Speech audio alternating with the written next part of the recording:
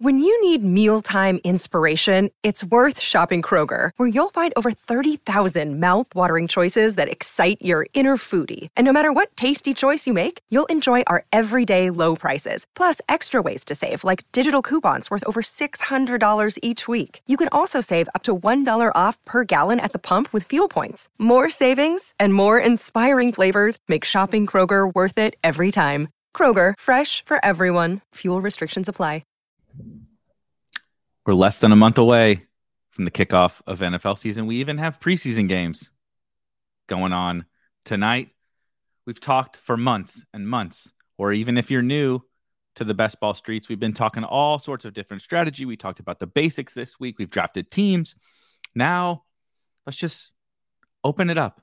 What questions might anyone have? We took some questions from Twitter. We took some questions from Discord. And if you have questions, bring them in to the chat here. We're going to talk all possible forms of best ball strategy right now.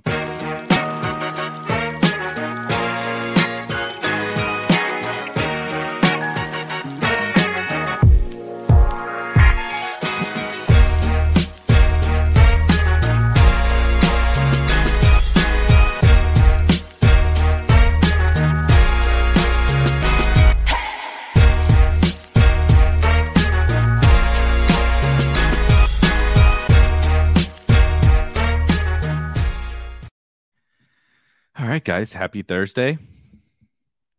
It is really absolutely insane that we're kind of almost to the NFL season. It doesn't feel like that. Like, I remember we talked about this on Tuesday. If you didn't watch the Spike Week football show on Tuesday with myself and Rob Coakley, we had a lot of fun kind of going back over rehashing a lot of the basics of best ball. And it wasn't just like a super duper basics. I think that's actually the problem with a lot of like people really trying to get into the space.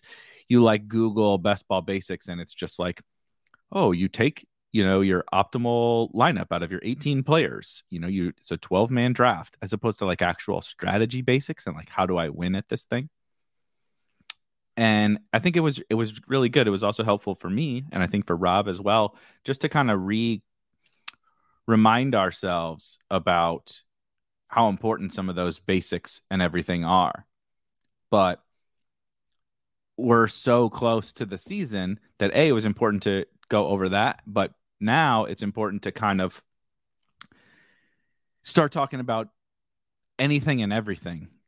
At this point, we probably all have the players we like. We probably all have the structures that we like to draft our teams with, right? Maybe you're an early running back type of person. Maybe you're a zero RB bro. Maybe you like the 3-quarter, but like to go 3 quarterbacks more than say someone like I does. Maybe you like late round tight ends. Maybe you absolutely really want to tackle elite tight ends. But all that stuff is like, even for new people, you're going to learn that as you draft, but you figure all that kind of stuff out. And there's been so much content about all that, right? But like, as you dive into all these drafts with only a month left to go, and this month you could just be doing your first draft today, or you could only have, a handful of drafts left to do. How do we kind of attack the strategy for this last month leading into the season? How do we handle training camp? How do we handle the preseason games, right? We have preseason action going on tonight. How do we kind of navigate this final month? And also thinking about, like yesterday, we had the Draft IQ show where I went over my 150 teams on DraftKings in the DraftKings Millie Maker, $5 Millie Maker. And like thinking about what you have in a certain tournament, right? What you've already drafted in Best Ball Mania, all these things play together. And so I think it's maybe even a little more fun just to kind of open things up and have an open, frank, honest conversation about strategy, everything that we all, might be thinking about. You guys might be thinking about something different than I'm thinking about. And I don't want to go over all the same things constantly all the time. And I don't want to just do draft streams constantly all the time. I want to have kind of some, not more meaningful. It's all meaningful, but it's important to set aside some time to be like, what are you guys thinking about? Or what am I just randomly thinking about that we can talk about with strategy? One thing out before we hop in, I see some of the questions, and I have some of the questions on Twitter pulled up and ready to go, is I did want to just briefly touch on, if you are still figuring out how you want to kind of spend your bankroll, attack these best ball tournaments and everything here down the stretch. I'm not trying to guide anyone to any individual tournament site, whatever. Everyone has to make those decisions for themselves. But if you're strictly just trying to get into, especially if you're newer, trying to get into something that's a little bit more straightforward and is definitely going to be kind of the most plus EV tournament that is out there, because it's absolutely going to overlay a ton, is on Drafters. Go to drafters.com. They have their $20 best ball championship. They also do have a $2.22 tournament. So if you want to get like some practice reps in, that's probably the best tournament to do so. It's cumulative scoring, meaning you'll hear we'll talk about it today, I'm sure, talking about the playoffs, week 17, all these things that are so important on Underdog and DraftKings. But on Drafters, you just got to score the most points from week 1 to week 17. And so it's kind of a little bit more of a straightforward format. And I don't know, if I had to guess, it's going to get like maybe 75% full or something like that. So, the money you put in there is already worth more money than, which is pretty rare in best ball, is already worth a little more money than before. And if you use promo code SPIKE or use the link that's down in the description, you can get a free ticket to that contest. They have, in my opinion, the best promo also going on in best ball. You deposit just $10, put in promo code SPIKE, or just go directly from the link beneath in the description, and you'll get a free ticket into that. So like, you can spend $10 and get a free ticket, and on it, if you don't like it, you don't like it. But I think they have a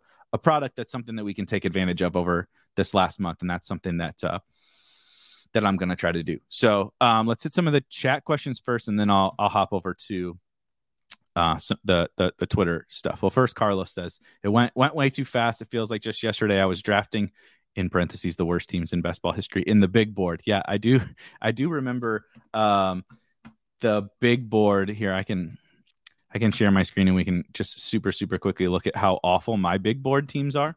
So it'll make you feel better, Carlos. Let me zoom in. If I go to the big board here, so you see I drafted 47 teams into the big board. I was trying to not go super duper crazy in the early contest, big board, super flex, and all that, because I knew that this summer was going to be absolutely wild and crazy. But let me just go to exposure.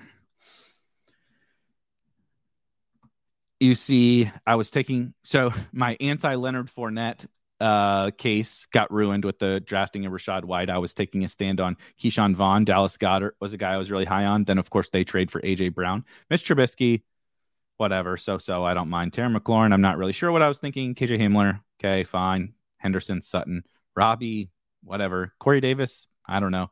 I was on a big Kyren Williams kick in the big board. And, I mean, anytime you can draft 26% of the guy who ended up getting suspended for the year for gambling, that's always good. Had my late round tight end stuff going. Kylan Granson, Trey McBride. We were having fun. Jarrett Patterson, dead. We really pissed away some money there in the big board.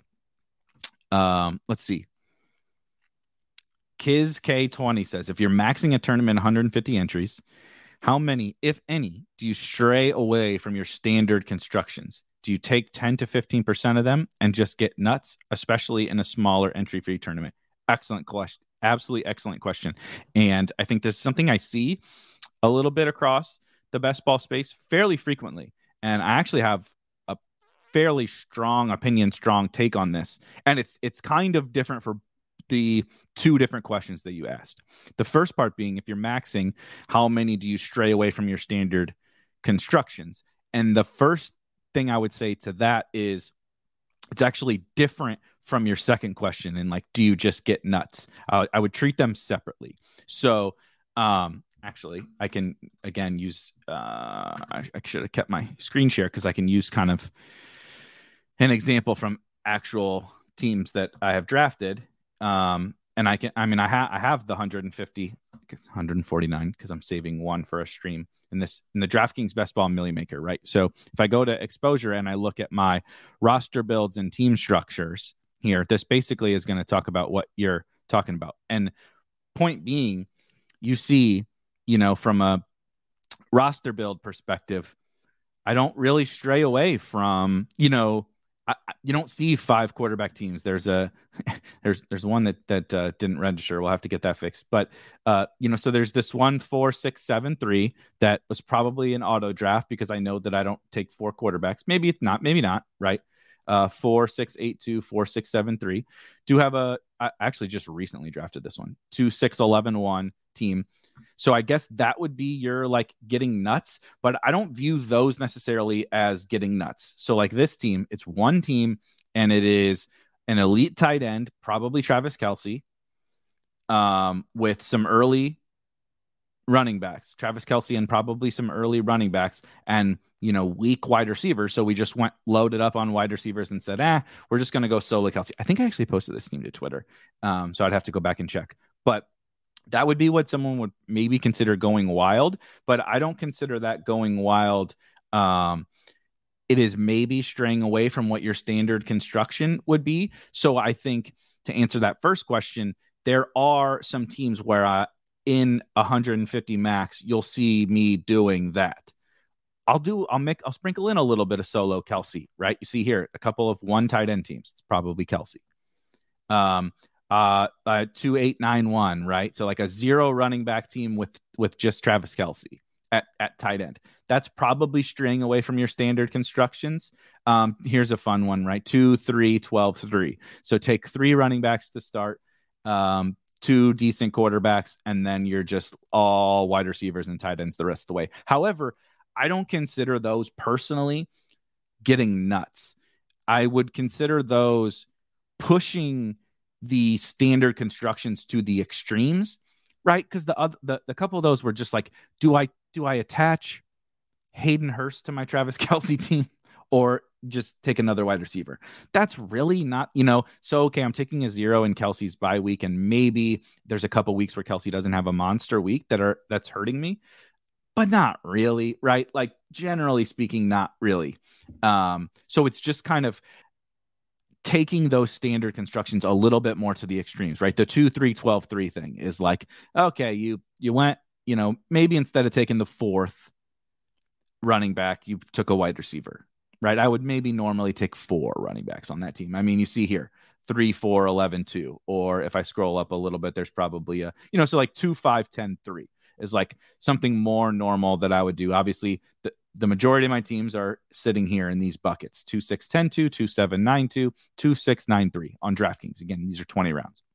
So that's kind of where I live. And then just kind of tweaking and moving the chess pieces around to the different positional buckets a little bit, but not getting nuts. What I think some people will do is they feel oh, I've drafted so many teams, I gotta go crazy.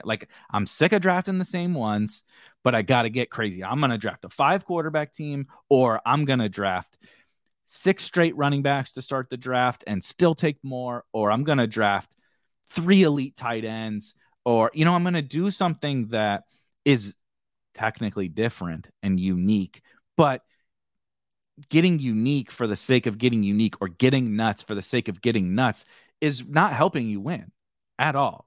It's just making you, I guess, feel excited again because you're bored about drafting the same teams all the time. But what people tend to forget is in any given tournament, even if you honestly draft hundreds or into the 4 figures of best ball teams, not dollars, teams, 1,000 teams, you will be surprised at how many combinations of players you do not get, how many stacks you do not get, or how few of them you get, that you'll look back when the season starts and you'll say, damn it, why did I do that silly Travis Kelce, Mark Andrews, Kyle Pitts team when I could? Because now I don't have, we just did this yesterday on the show that I did, the Draft IQ show, where I pulled up, I'm 2 of my highest exposure running backs on DraftKings. We can see it over here. Saquon Barkley and I believe DeAndre Swift. Swift might even be higher. So I have 17% Swift and 25% Saquon, two of my highest exposure players. I only have two teams out of 150 that even have them together. And they're both second round picks. So that's why. But I didn't go out of my way enough. I did it twice, but I didn't go out of my way enough to get them together. And so in my opinion, instead of like going nuts to your point and like doing something that's just like totally crazy and honestly like probably minus EV in the tournament just to be different, I would go through and do some of those things instead, because the 150 bullets that you have into the tournament is less than you think. Everybody thinks like, oh, it's just one or two teams, but you if you investigate your portfolio, you'll always go back and say, damn, I actually don't have enough of that combination, or I don't have enough of that structure. Maybe I wanted more zero running back. Maybe I wanted more elite quarterback or whatever. And you don't get it because you punted off some of those teams that you just didn't need to punt off, but you wanted to feel something. We all we wanted to feel something when it's 149. Good point. All right. I think we covered that one. Let's see. Yeah. Glad to see somebody else got beat up pretty good on Keyshawn Vaughn. Yeah. I posted day one BBM team, which was pretty fun. I can pull it up just so people can see, and talking strategy about, you don't have to take this into account when you're drafting teams later, but it is like semi important to kind of think about. I'm trying to think of who the best player to search for is. Probably James Cook. I don't think I have a ton of James Cook. So if I look at James Cook, right? So I have three teams. I drafted this team here over here on day one of Best Ball Mania 3.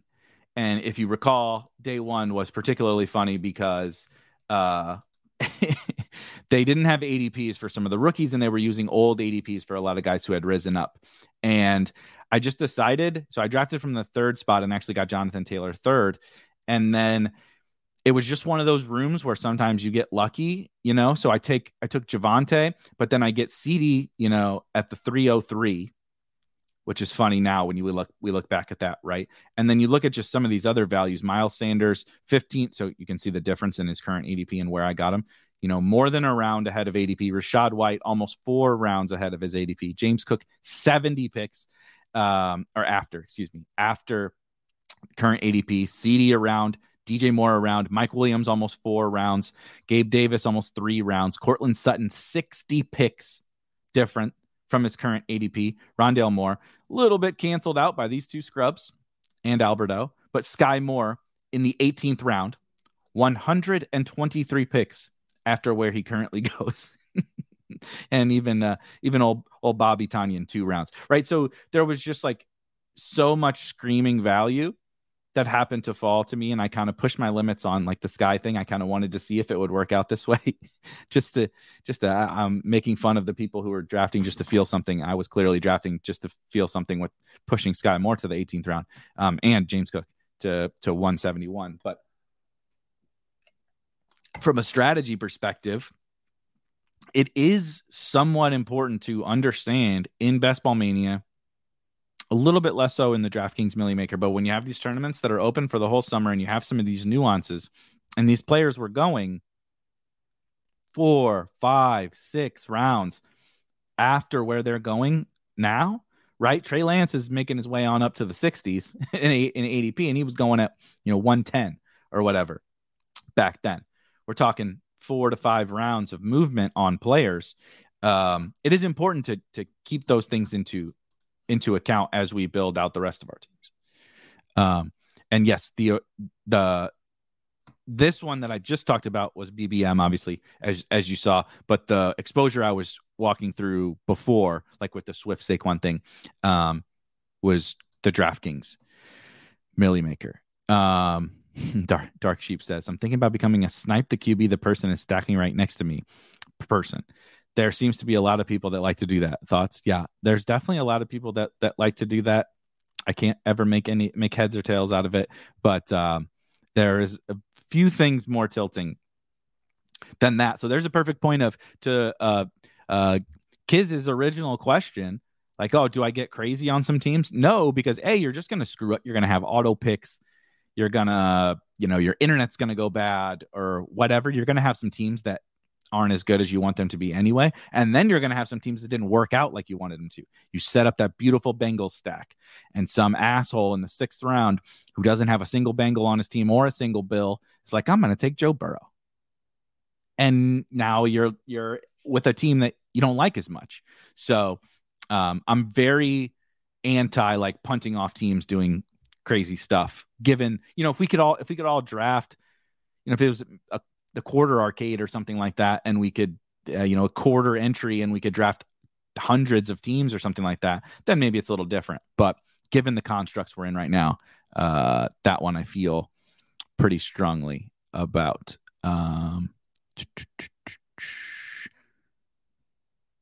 Johnny says, I've been doing 3-team super stacks on DraftKings. My crazy thinking behind it is at least one of them will really hit and the other will complement, but let all 3 battle it out all year. I actually don't mind this at all. I think it's a little bit better for, which I wrote about in the playbook for, small field type stuff on DraftKings. Let me...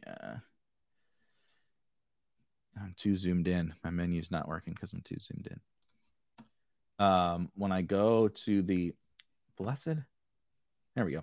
DraftKings single entry and small field. I wrote a little bit about this and how I think it's not only like interesting, I think it's pretty darn like strong in now, exactly how much do you want to super stack? So that you see team stacks, right?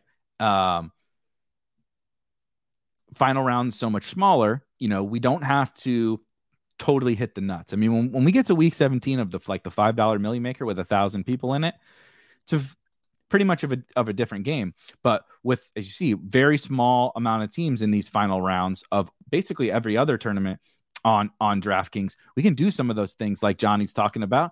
And like, not only can we just like crush in our, if you just super stack the Bucks and the Bills last year or something like that, or even like the Rams, I'm trying to think of like some other teams. That the Chiefs are not really a great super stack team, but I guess if you somehow got Hill and Kelsey and Darrell Williams or something, but you know what I mean? Like you get those really great offenses and you super stack them up. The Packers even were a pretty good one.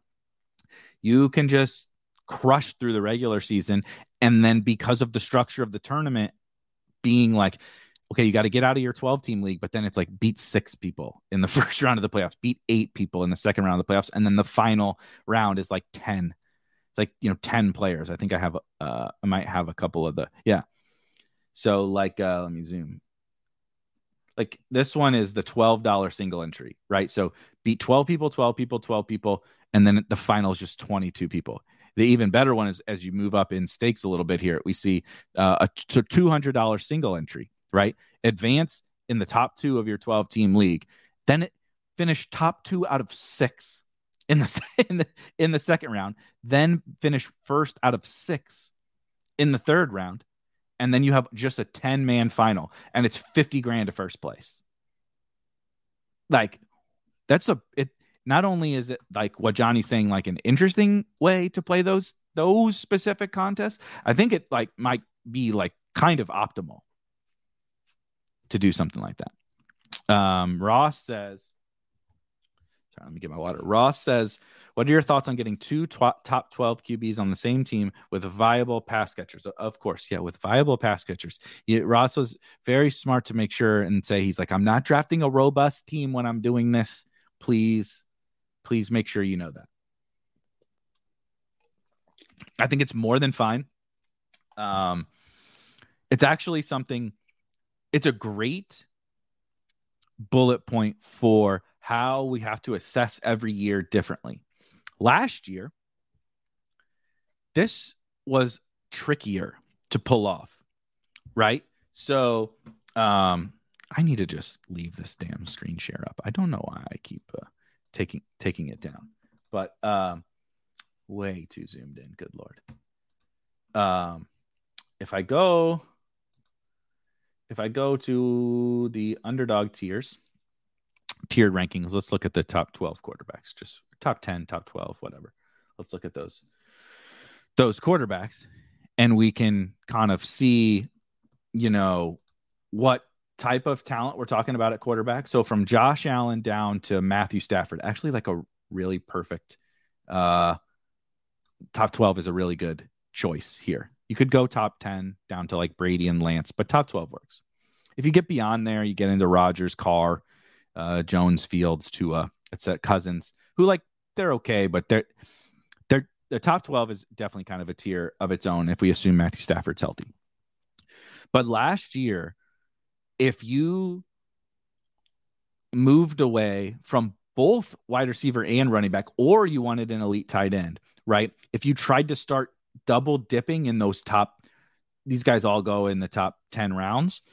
If you wanted to even higher, a lot of the time Stafford started to fall a little bit, but in the top 9 to 10 rounds, if you wanted to take 2 quarterbacks, you were going to probably be locking yourself out of the upside you needed at running back, wide receiver, tight end.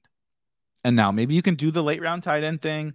You can do 0 running back, but the way the wide receiver craze went, and then just the lack every year from a running back perspective of players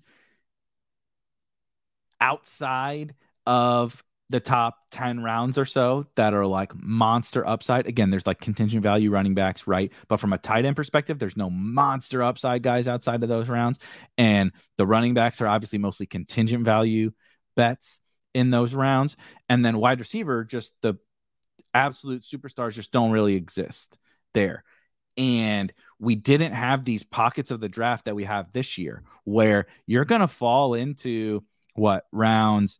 It'll happen in rounds 6, 7, 8, 9, 10 now, where you're staring down the barrel at like Hunter Renfrow, Josh Jacobs, maybe David Montgomery slips, AJ Dillon, Michael Thomas used to go here, doesn't go here anymore, DeAndre Hopkins.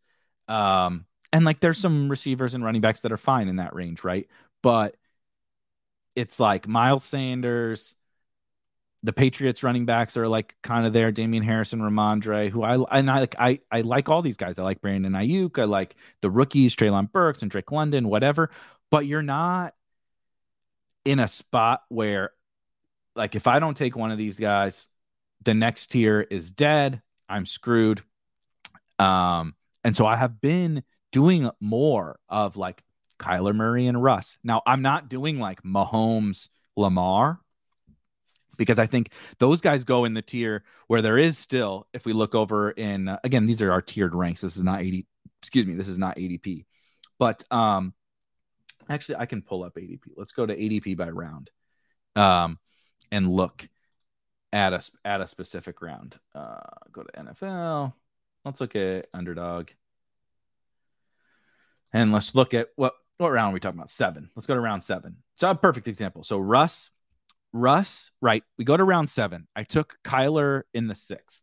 Let's just say I took Kyler in the 6th, or I took whatever, Lamar, Mahomes, whoever.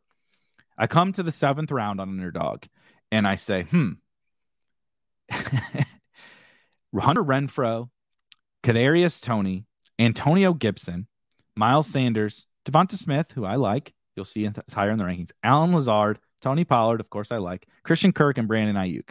Or I can get Russ. I can get Brady. I can get Burrow here.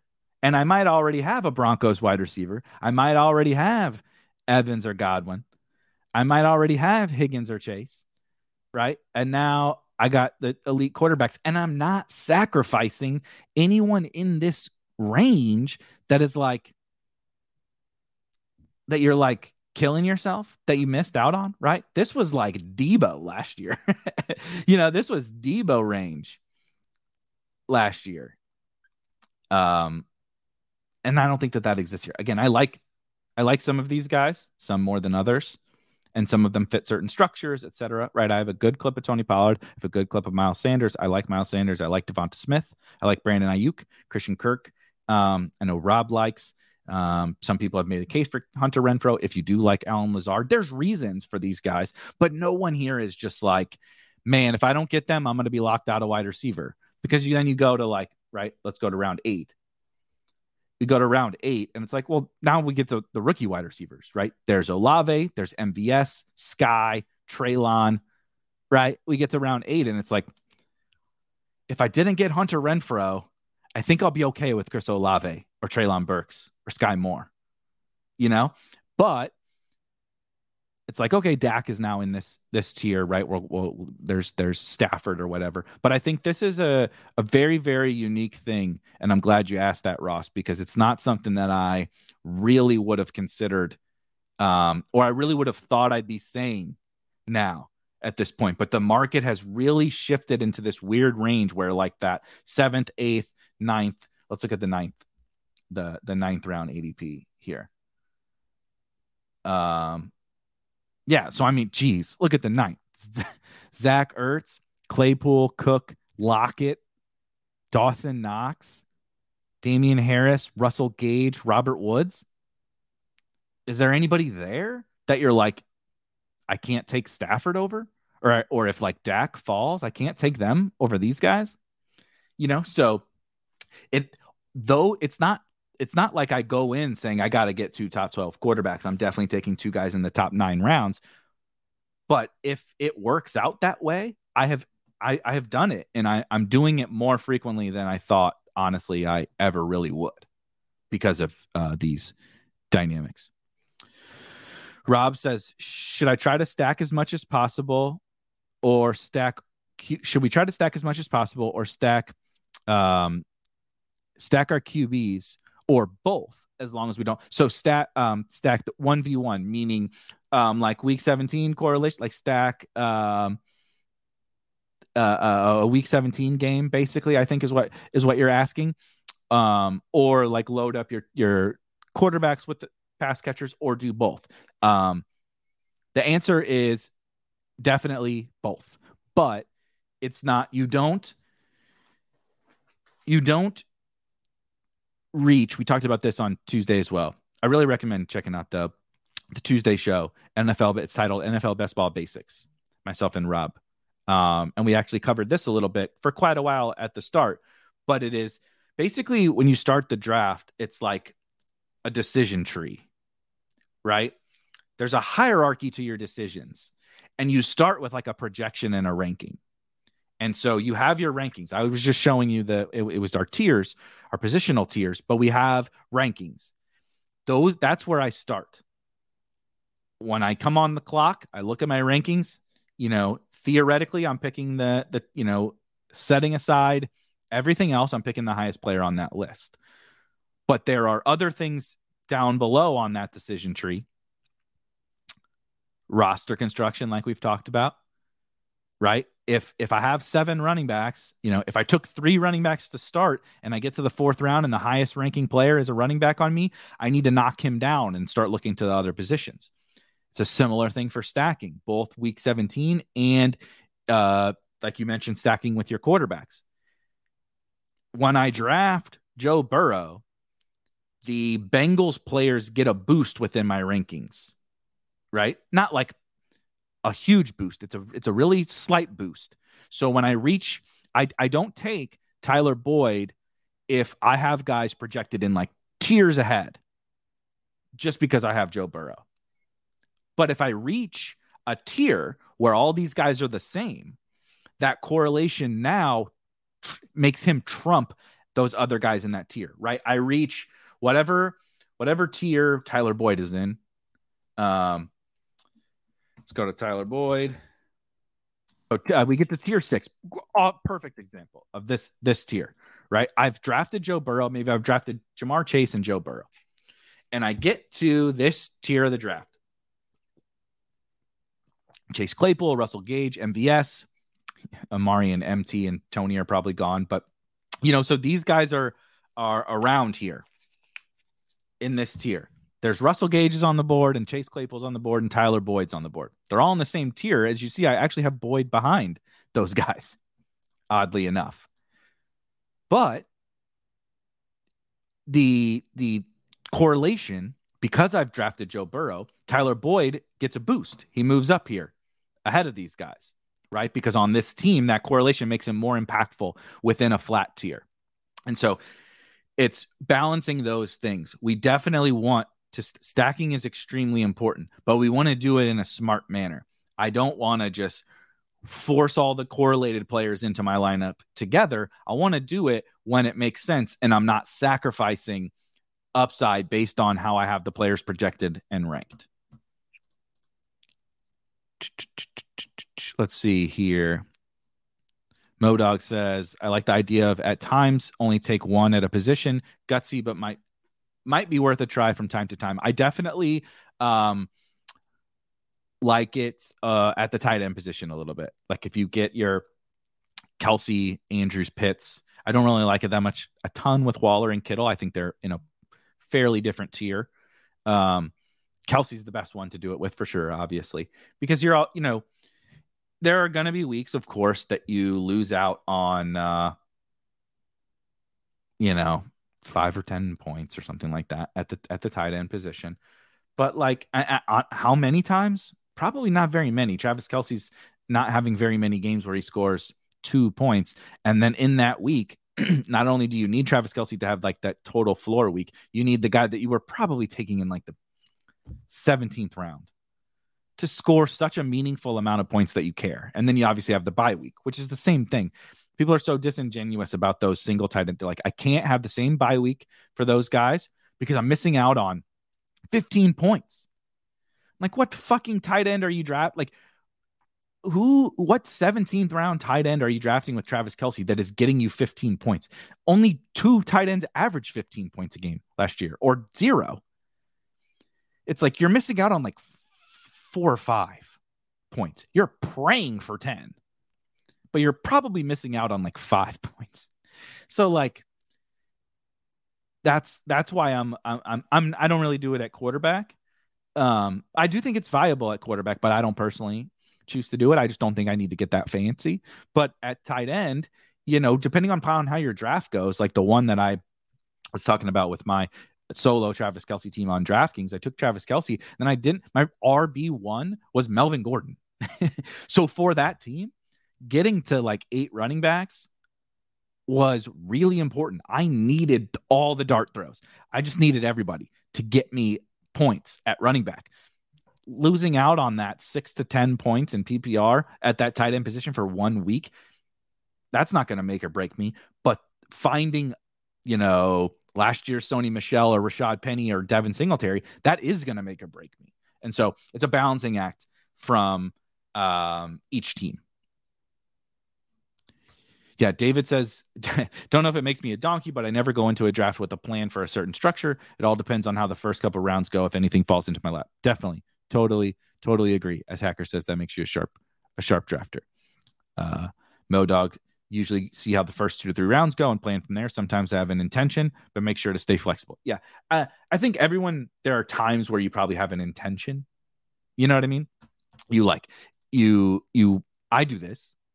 I just recently wrote, if you haven't read it, I just wrote an undrafted tight end strategy piece.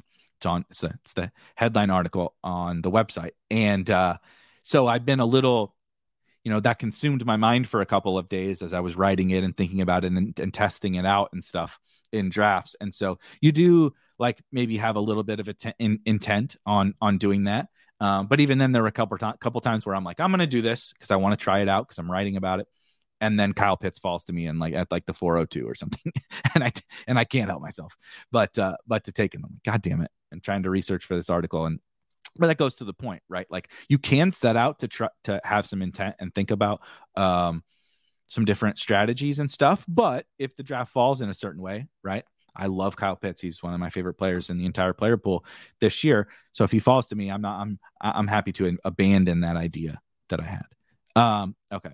I know I'm a little behind on the comments. I promise you I will catch up.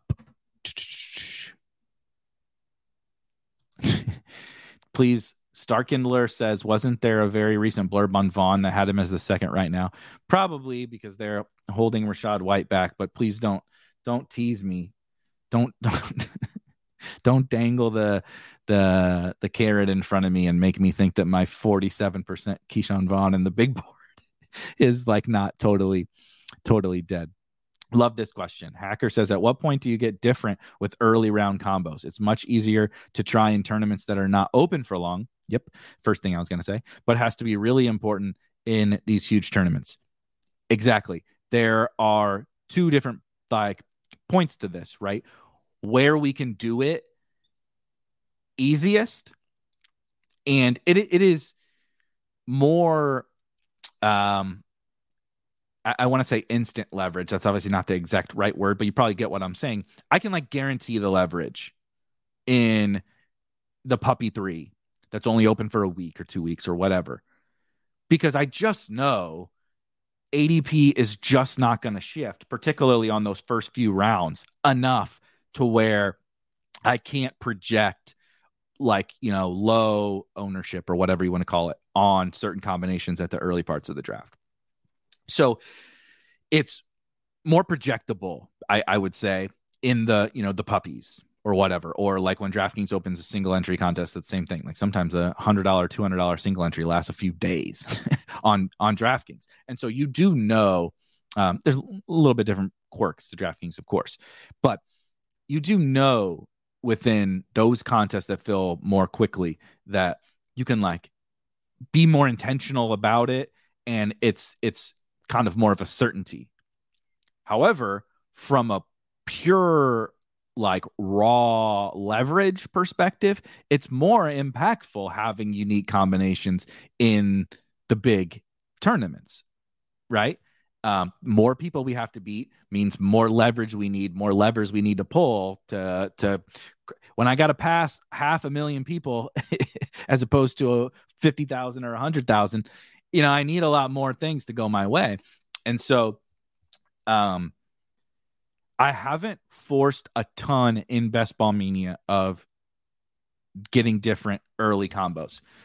That being said, I'm not even halfway done with my BBM teams. I wanted to be halfway before camp got here. It just didn't happen. I'm at like 57 teams.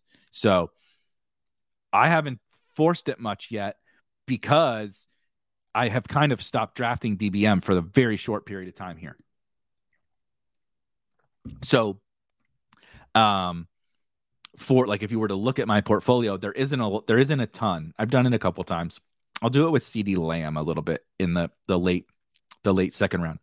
And so what I will say is in tournaments like the Puppy, I'm absolutely intentionally doing some of these things. I still want to get, I don't want to fade the best picks just to fade the best picks. But like, for instance, I know Hacker's really on Saquon, as are a lot of people that I know. And if you're really on Saquon, I want to figure out ways to get Saquon with everybody up there. So I'm going to be very intentional about it in the Puppy and stuff, because like you say, you can pretty much predict where Saquon's going to go for the whole thing. And I don't have to think of too much about it. In Best Ball Mania, it's different beast, right? Saquon was going in like the middle of the third round. Now he's probably going to get up to the 1-2 turn by the time it closes. So I don't force it too much early on. I think there are certain situations and certain players we can be intentional about it. CeeDee Lamb was actually one of them. Like when you think about CeeDee Lamb or players like him, or try to identify players like him, it's like, think about what would have to happen for him to rise or fall in ADP. It's like there's like no scenario in which he's like gonna surpass Diggs and Devontae in ADP. Like I guess maybe Devontae he could pass, but like at that point it's still only a couple spots of ADP. He's never going to pass Diggs. He's obviously never going to pass Kelsey and the superstar wide receivers. So there's not much upward momentum. It's just really a couple running backs he could pass. And then downward, who's going in front of him? Debo? Evans? T? Like, that market's not going to put T at the 1-2 turn and Chase at the 106 or 5 or whatever. So you think about those kinds of players, and I'll be intentional about doing with them. Do Saquon CeeDee is a great one. It's like, actually in BBM, Saquon's not a good one. Let's say Swift C, or right guys that go in. That Swift is another one, but at the running back position, not easy for him fall too far again, just because of the profile that he is and the type of drafter that likes DeAndre Swift. But he also is just not going to get, a part-time running back on the Detroit Lions. It's just not going to get to like the 108 or whatever. And so thinking through the types of players, I'm more willing to do it in Best Ball Mania. And so at what point do I do it? I'm very deliberate about the types of players I would do it for early in the season or early in the draft season. And then later on, if you've been drafting all summer, right, we're going to get in a week or 2-3 weeks, definitely at the end of August or early September, obviously, we're going to be so close to the end that we pretty much know the ADP ranges for everyone. We can look them up. We were just looking at some of the ADP tools that we have. You can look up the ADP that every single player's been at, but you can also just know it from having drafted and start to identify those later in the draft season. Let's see. Yeah, I guess the puppy's about to fill soon. Absolutely do not. We're not doing this. The Cup JJ thing is very funny because I like I made a tweet for anyone that didn't see it. I made a tweet about that. I think it's wild that Justin Jefferson has passed Cup in ADP, and it's not because it literally I couldn't love Justin Jefferson more. I absolutely fucking love Justin Jefferson. I have tried to take him at times, maybe even ahead of Cup, because I want to have a stand on Justin Jefferson. No one needs to sell me on Justin Jefferson. My take was we are in a market that until August of last year refused to not take every running back under the sun in the first 3 or 4 rounds, right? We couldn't even get wide receivers into the first round. Nonetheless, the wide receiver who had the greatest fantasy season of all time of modern NFL history, the dude has had, I believe Gretsch was the one who I heard had the best wide receiver fantasy season since 2000. Since 2000 had the best wide receiver fantasy season, and now Justin Jefferson's going ahead of him. That's crazy. That's crazy. I'm not even saying it doesn't make sense. I'm saying it's crazy when you line up all those things, especially when you think about the fact that it's because people are saying Justin Jefferson is getting a McVay coach. Kupp has fucking McVay and a better quarterback. And it's and he just did that. We're like, well, Jefferson's going to be Kupp. But if he's going to be Kupp, doesn't that say the Kupp's pretty good too? And he's already done it. I love Jefferson. So it's just funny that the market is, and we pick and choose the market, right? Picks and chooses when they say this, like the whole skate to where the puck is going is so funny because I like to use it. But it's yeah, but not everybody does that. Not everybody, not every situation, people like Joe Mixon. Why the fuck does Joe Mixon go with the 1-2 turn? No one's skating to where the puck is going on Joe Mixon. It's the opposite. The team has told us Joe Mixon is not going to play third downs and he's going to be a part-time running back. Last night, if you watch Ship Chasing, Sean Siegel called Joe Mixon like a 4th round pick. And nobody's saying shit about Joe Mixon. He's not falling. The market hasn't figured that one out yet, right? But we're dropping Cooper Kupp. We're not dropping Joe Mixon. We're not dropping Derrick Henry, but we're dropping Cooper Kupp. It's crazy. Crazy market we're in now. Let's see. All right. Sorry. I'm so far behind on the chat. I missed the bots. Sorry, guys.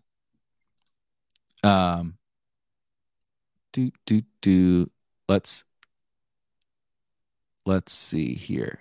Consigliere says, and I apologize if I missed any of your questions. Ask them again, or I'm a little behind on the chat. Consigliere says, what are any/all the playoff tournament quarterbacks you're willing to do? Ooh, good question. You're willing to do unstacked. I have a Hurts Lance team. I plan on leaving unstacked except for Quez last pick. You can also take Danny Gray or Jawan Jennings in the last round too, if you want to stack either of them. I think it's a great question. I'm open to unstacked quarterbacks Hurts, Lance, and probably some of the shitty guys. Daniel Jones. I'm open to Daniel Jones, Hurts, Lance. I think Kyler and Lamar for sure. For sure, Lamar. Kyler is kind of on the fence. I'd be on the fence about Kyler. And outside of that, I really like, I guess it's more so about the guys. If I draft Tom Brady, Matthew Stafford, Aaron Rodgers, Derek Carr, which I don't draft those guys very much. Derek Carr, Justin Fields, I'd be happy to have unstacked. It's more so about, I want to make sure Patrick Mahomes, I'm absolutely stacking Patrick Mahomes. Josh Allen is so expensive that even though he's an awesome runner, I would absolutely make sure I have him stacked, even if I got to do, RIP Jamison Crowder at the end or Khalil Shakir or something like that. I would still opt to do so. But the one thing I will say is I'm okay having the Trey Lance and the Jalen Hurtses of the world unstacked, but I still want them stacked. And it's because even if you are rushing a ton, like I do, and I think Hurts and Lance is like peak value is coming from their rushing. Even if you are rushing a ton, if you're going to go win me a turn, like they're not going to run for 100 yards and 3 touchdowns and not throw. Like it's just generally not how, football plays out for a quarterback. Is it possible? Sure, I guess. But Lamar, Lance, Hurts would be the guys that I would be okay doing it. And like I said, Daniel Jones, but his is more so because he's cheap and runs and is a shitty thrower.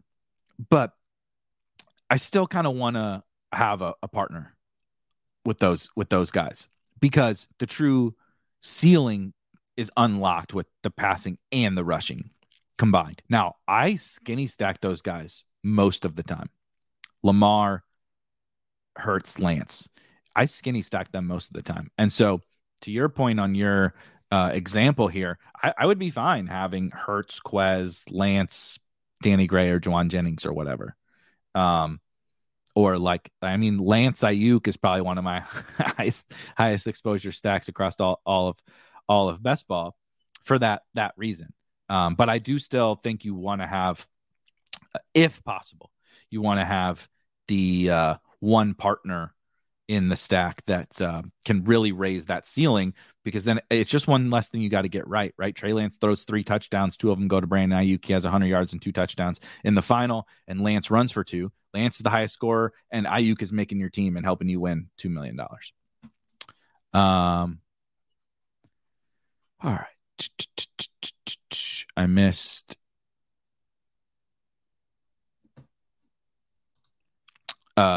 The other question from Consigliere is obviously week 17 is important, but I'm doing 20 in the puppies and the minis. Is week 16 better as a gets you paid to build your bankroll? It's always a difficult question.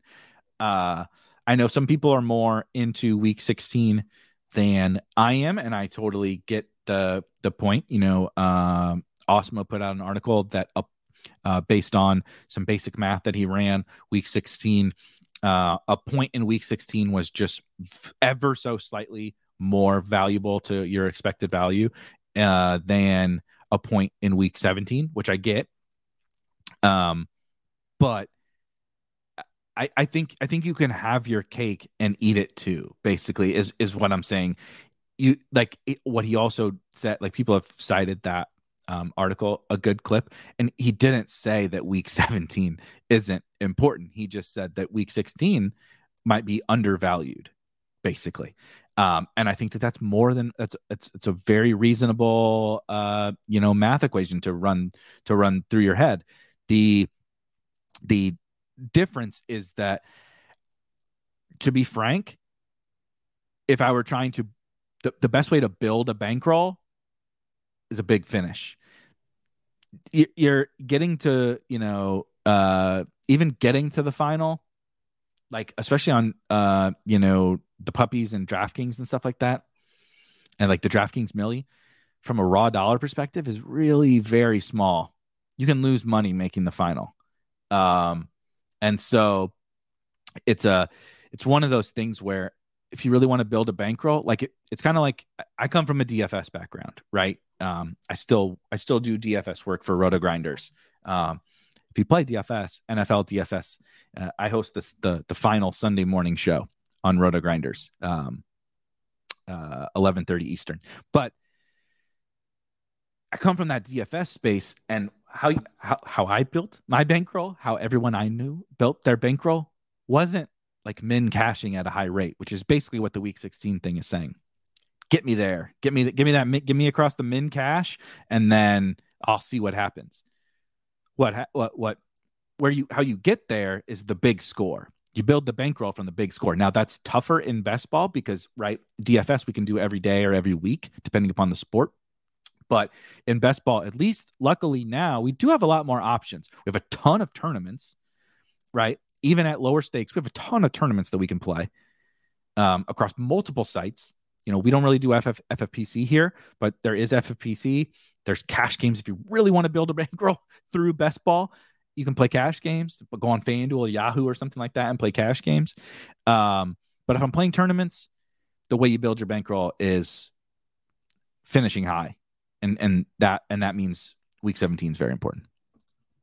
Let's see. Yeah, fuck off, Tony. Just hit first. Just get first. It's easy. Yeah, it's easy. Let's see. Lendar says, say you have a medium best ball budget, maybe 2K. Would you play fewer of the $25 plus contests like BBM, or try to max things like the DK Millie and the puppies, or just personal preference? Yeah, it's definitely personal preference. So I want to start there. 100% it's personal preference. However, I would push people, and this is funny because, again, I just talked about, I'm glad I came to this question because, again, I come from the DFS space, and where I built my bankroll in DFS is not the lower stakes stuff. I'm not a good multi-entry player in DFS.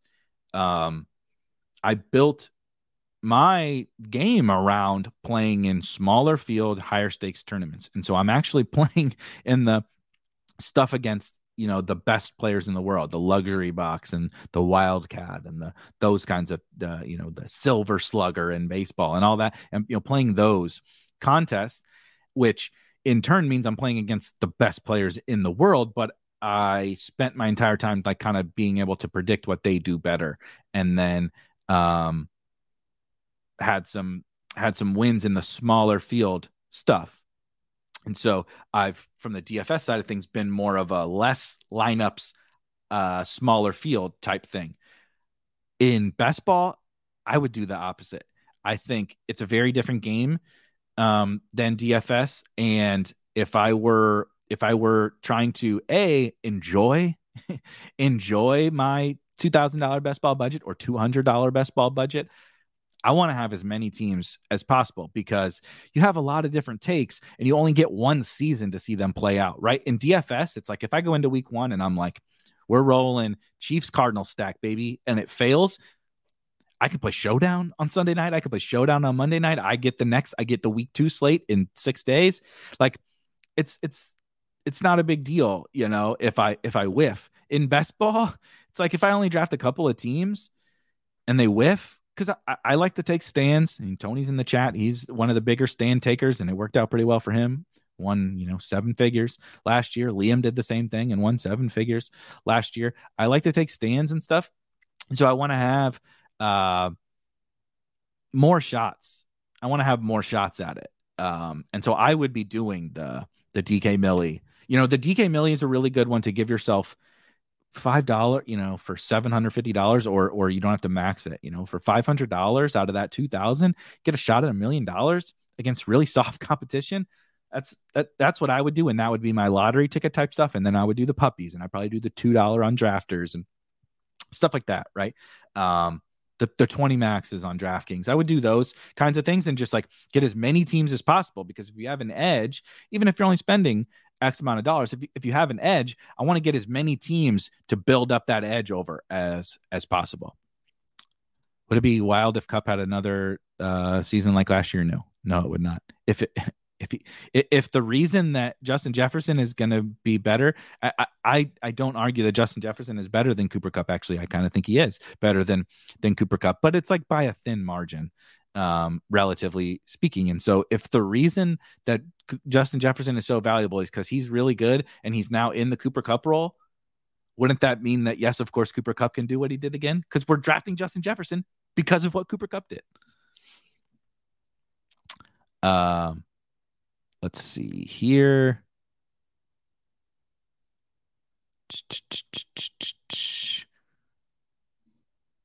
Yeah, there's a reason baseball is all home runs and strikeouts these days. Cheers, Lundar. Chief X says, if Lamar scored to the quarterback, naked quarterback question, if Lamar scores outside of Andrews and Bateman, it's most likely his legs. So I feel you don't really miss. Only thing I would say is that that's what we project to be the most likely right now.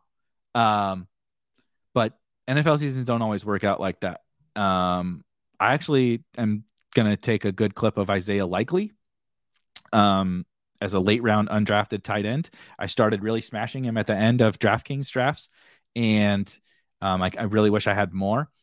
I think there's absolutely a reason that he's getting hype. I think he's a talented football player, and he could absolutely score 2 touchdowns at the tight end position. And being at the tight end position is like even more valuable. And then he has the crazy contingent upside if something were to happen to I didn't even realize this, Quan. Really good catch. I didn't realize I punned the Likely thing, but I do really like Likely because I think he's just at the tight end position, offers value and then has crazy contingent value if Mark Andrews, right? If Andrews and Bateman are not healthy, it's not going to be them, and it doesn't have to be just Lamar's legs without him. I also like James Prochet. Maybe you prefer Devin Duvernay or Tylan Wallace. I prefer Prochet, but it could Prochet could catch a bomb or two from Lamar. Same thing with Duvernay. So I wouldn't lock myself into just those guys because we project them to be, the volume hogs in the offense. 2 years ago, KJ Hamler had like 2 for 90 and 2 or whatever in week 16 or week 15 it was then that got Justin Herzig into the final round of Best Ball Mania 1, which he then obviously won, but he never would have got there without KJ Hamler. And something like that can absolutely happen with one of these guys. Plus, if the late round guy pops, if the Isaiah Likely, if the James Prochet, if the Devin Duvernay pops, right? Maybe they're just a really good player. Like, it's absolutely possible that they're just a really good football player. It's not likely, but it's possible. And if it does, then it just elevates the offense too. And I want that guy. I did. We've been talking for too long. I did want to really quick go over a couple of the Twitter questions. I meant to get to these before. I'll try to rapid fire because a couple of people had some Twitter questions. My wife, of course, on here asking when she's going to come on, which the answer is never. Matt says, would love to hear you talk through your view on drafting players after their ADP is jumped. Yeah. This might be the most difficult question to answer because there's no real true right answer. The first thing I'll say is, for me, when we get a situation like the Cam Akers, Darrell Henderson thing last year, or a few years ago, we got Tyreek Hill back in the draft days. Tyreek Hill was set to be suspended, then did not get suspended, and went from like the 11th and 12th round to the second round. Those guys, I do not draft. That's my personal opinion. I think it also matters, obviously, like now. So we're talking, right, and 50% of Best Ball Mania has filled. We're to the point where there's been so many entries with guys at certain costs that when you get huge leaps, right, 10 rounds, 8 rounds, that I don't think we should draft those guys. Someone's going to draft them. I'm gonna let other people draft him. Hopefully I've gotten my shares. The reason that you draft early is because you want to be the guy that got Darrell Henderson in the 13th round.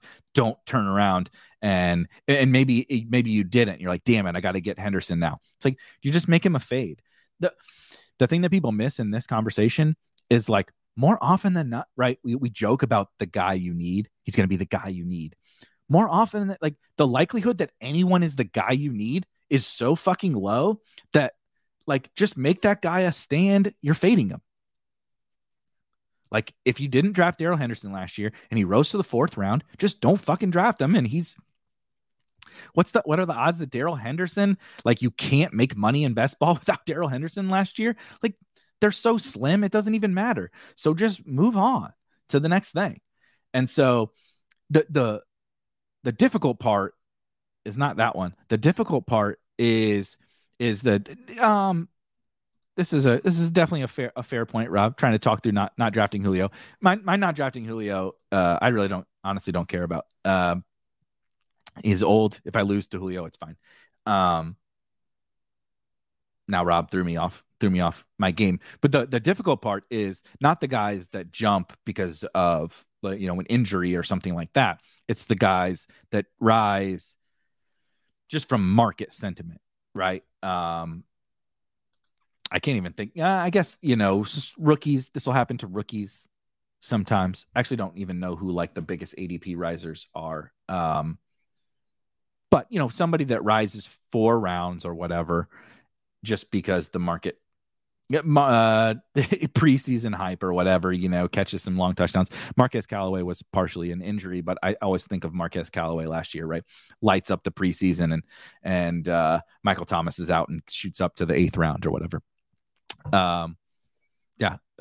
Also a great point from Hacker. If you faded Henderson there in that 4th round and just spent those picks on Kupp instead, you probably would have done all right. The guys who ADP has jumped like a couple rounds, like I don't worry about it. I'm not saying that's right. I definitely don't have all the answers. It's a very difficult question to answer, but if a guy MVS, Sky Moore, Wandale's probably going to move up here, right? Pacheco's going to move up. Those kinds of guys are going to move up. I don't really care. I don't have a great line that I would say like, oh, if he moves up this much, I don't think you should treat it that way. But generally you have a good feel for like, it's the Henderson thing of last year. He shoots up 8-9 rounds, shoots up 3 rounds or whatever. Even then, I don't really care because there's so much other stuff that changes in the market. But there's not so much. There's other stuff that changes to offset, the guy that was going in the 13th round, going in the 10th, or the guy that was going in the 18th, going in the 15th. But there's probably not enough to offset the guy going in the 13th, going in the 4th, because the more you rise into earlier rounds is more substantial it is, right? And that's kind of the difference, is that when you rise from the 13th, like 4th round picks was Cooper Kupp last year, right? Rising from the 13th to the 10th is like, that's generally like almost like one big old tier anyway. Definitely like the 15th and the 18th. He was undrafted. Now he's going in the 15th. Romeo Dobbs. He was undrafted. Now he's going in the 15th. Can't take him. Why the fuck not? They're all the same. It's like 15th, 16th, 17th. It doesn't really matter. But when you rise from those rounds to the 4th, 5th round, like now you have to take him over Lamar Jackson, not over Daniel Jones, right? So it's kind of that is how I tend to think about it. I'm interested in you guys' question. Let's do that one last. Let's do Jenk's question last. We're gonna avoid my wife's question. Oh, and then from Nick, how badly will people overdraft Pierre Strong with the James White news? I mean, I hope not.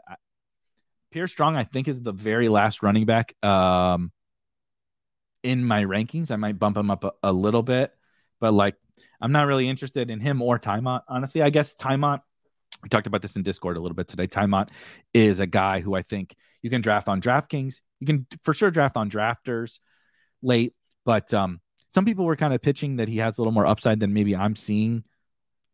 I don't see it. As far as I know, that they still have Damian, Ramondre, Pierre Strong, and Kevin Harris on the team. So like Tymont's not ever going to be And a goal line back is not ever. They may never give him a carry, and that's okay because he can catch some passes in the James White thing. And I really like Mac Jones, but like we're remembering James White because he played with Tom Brady. Ty Montgomery is A, not as good as James White, and B, not playing with Tom fucking Brady on Super Bowl champion Patriots teams.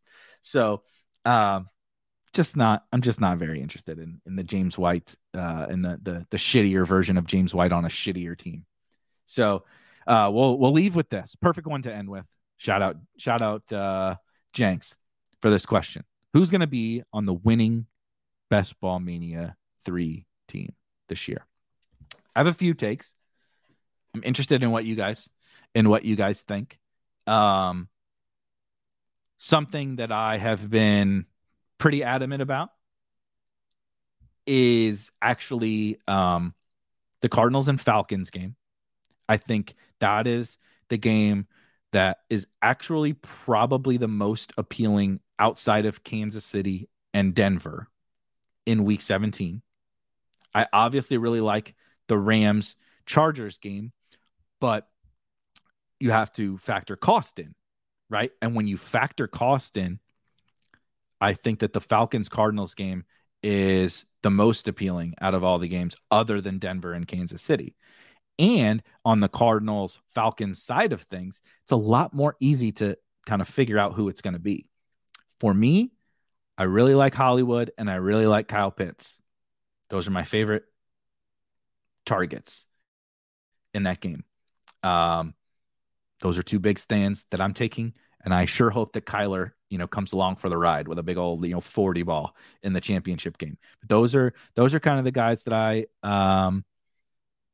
really, really, really believe in.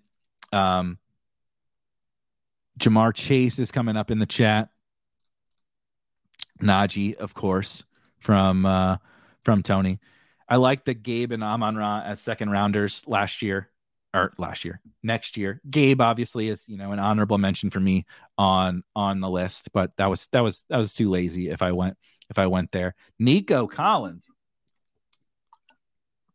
There's a fun one. Here we go. Nico Collins and Zay Jones both score 2 touchdowns in Week 17 and make the back end of the BBM3 roster the winner. McKenzie's on Pitts and Nuke London, so we're on the same. Saquon is the RB1 for the Chiefs. Love that. And then Dakota does ask, how are you liking the Bears-Lions game? Sneaky shootout potential? Yes, I sure hope so. The Bears are going to stink, but Bears-Lions is not a lot of defense. And actually, the Lions at least should put up some offense. So get some Fields, Mooney, Kmet, Velus Jones, garbage time against the Lions. When it's going to be Lions Seahawks from last year is Bears Lions. Obviously love the old Broncos Chiefs. I will say that's a good one. I didn't want to say Gabe because it was kind of too lazy and clearly my brand. I'm going to say MVS and Javonte. I'm going to say Melvin is hurt or not as much of a factor by then. Javonte is playing most of the snaps. And, it's later. The weather's maybe not super ideal at that point in the season in that part of the country. So we're riding Javonte a little bit, but MVS catches two long bombs. Exactly. That's what we're talking about. GA says Aaron Jones or Dalvin gonna run all over in the snow. This is true. Melvin's also hurt already. So it's Javonte. It's Javonte season. All right. Thank you guys. This was a lot of fun. Be back tomorrow. We're going to draft the drafters team. We got to get back into the drafters streets. We're going to be drafting all over the place over this last month. Drafters, DraftKings, obviously. Underdog got a special guest for Monday joining me on the stream, and fired up to start firing away at the rest of these. I told you guys I have like been holding on. I got my 150 done in the DraftKings million. I've been kind of holding off on what I'm going to do with BBM. We're about to start firing back at BBM. So I'm excited to get back into it. Excited to stream another draft tomorrow. This was a ton of fun. Really appreciate you guys bringing all the questions. Tons of like awesome questions that help me think through these things too. But have a wonderful evening. I'll see you guys tomorrow. Peace.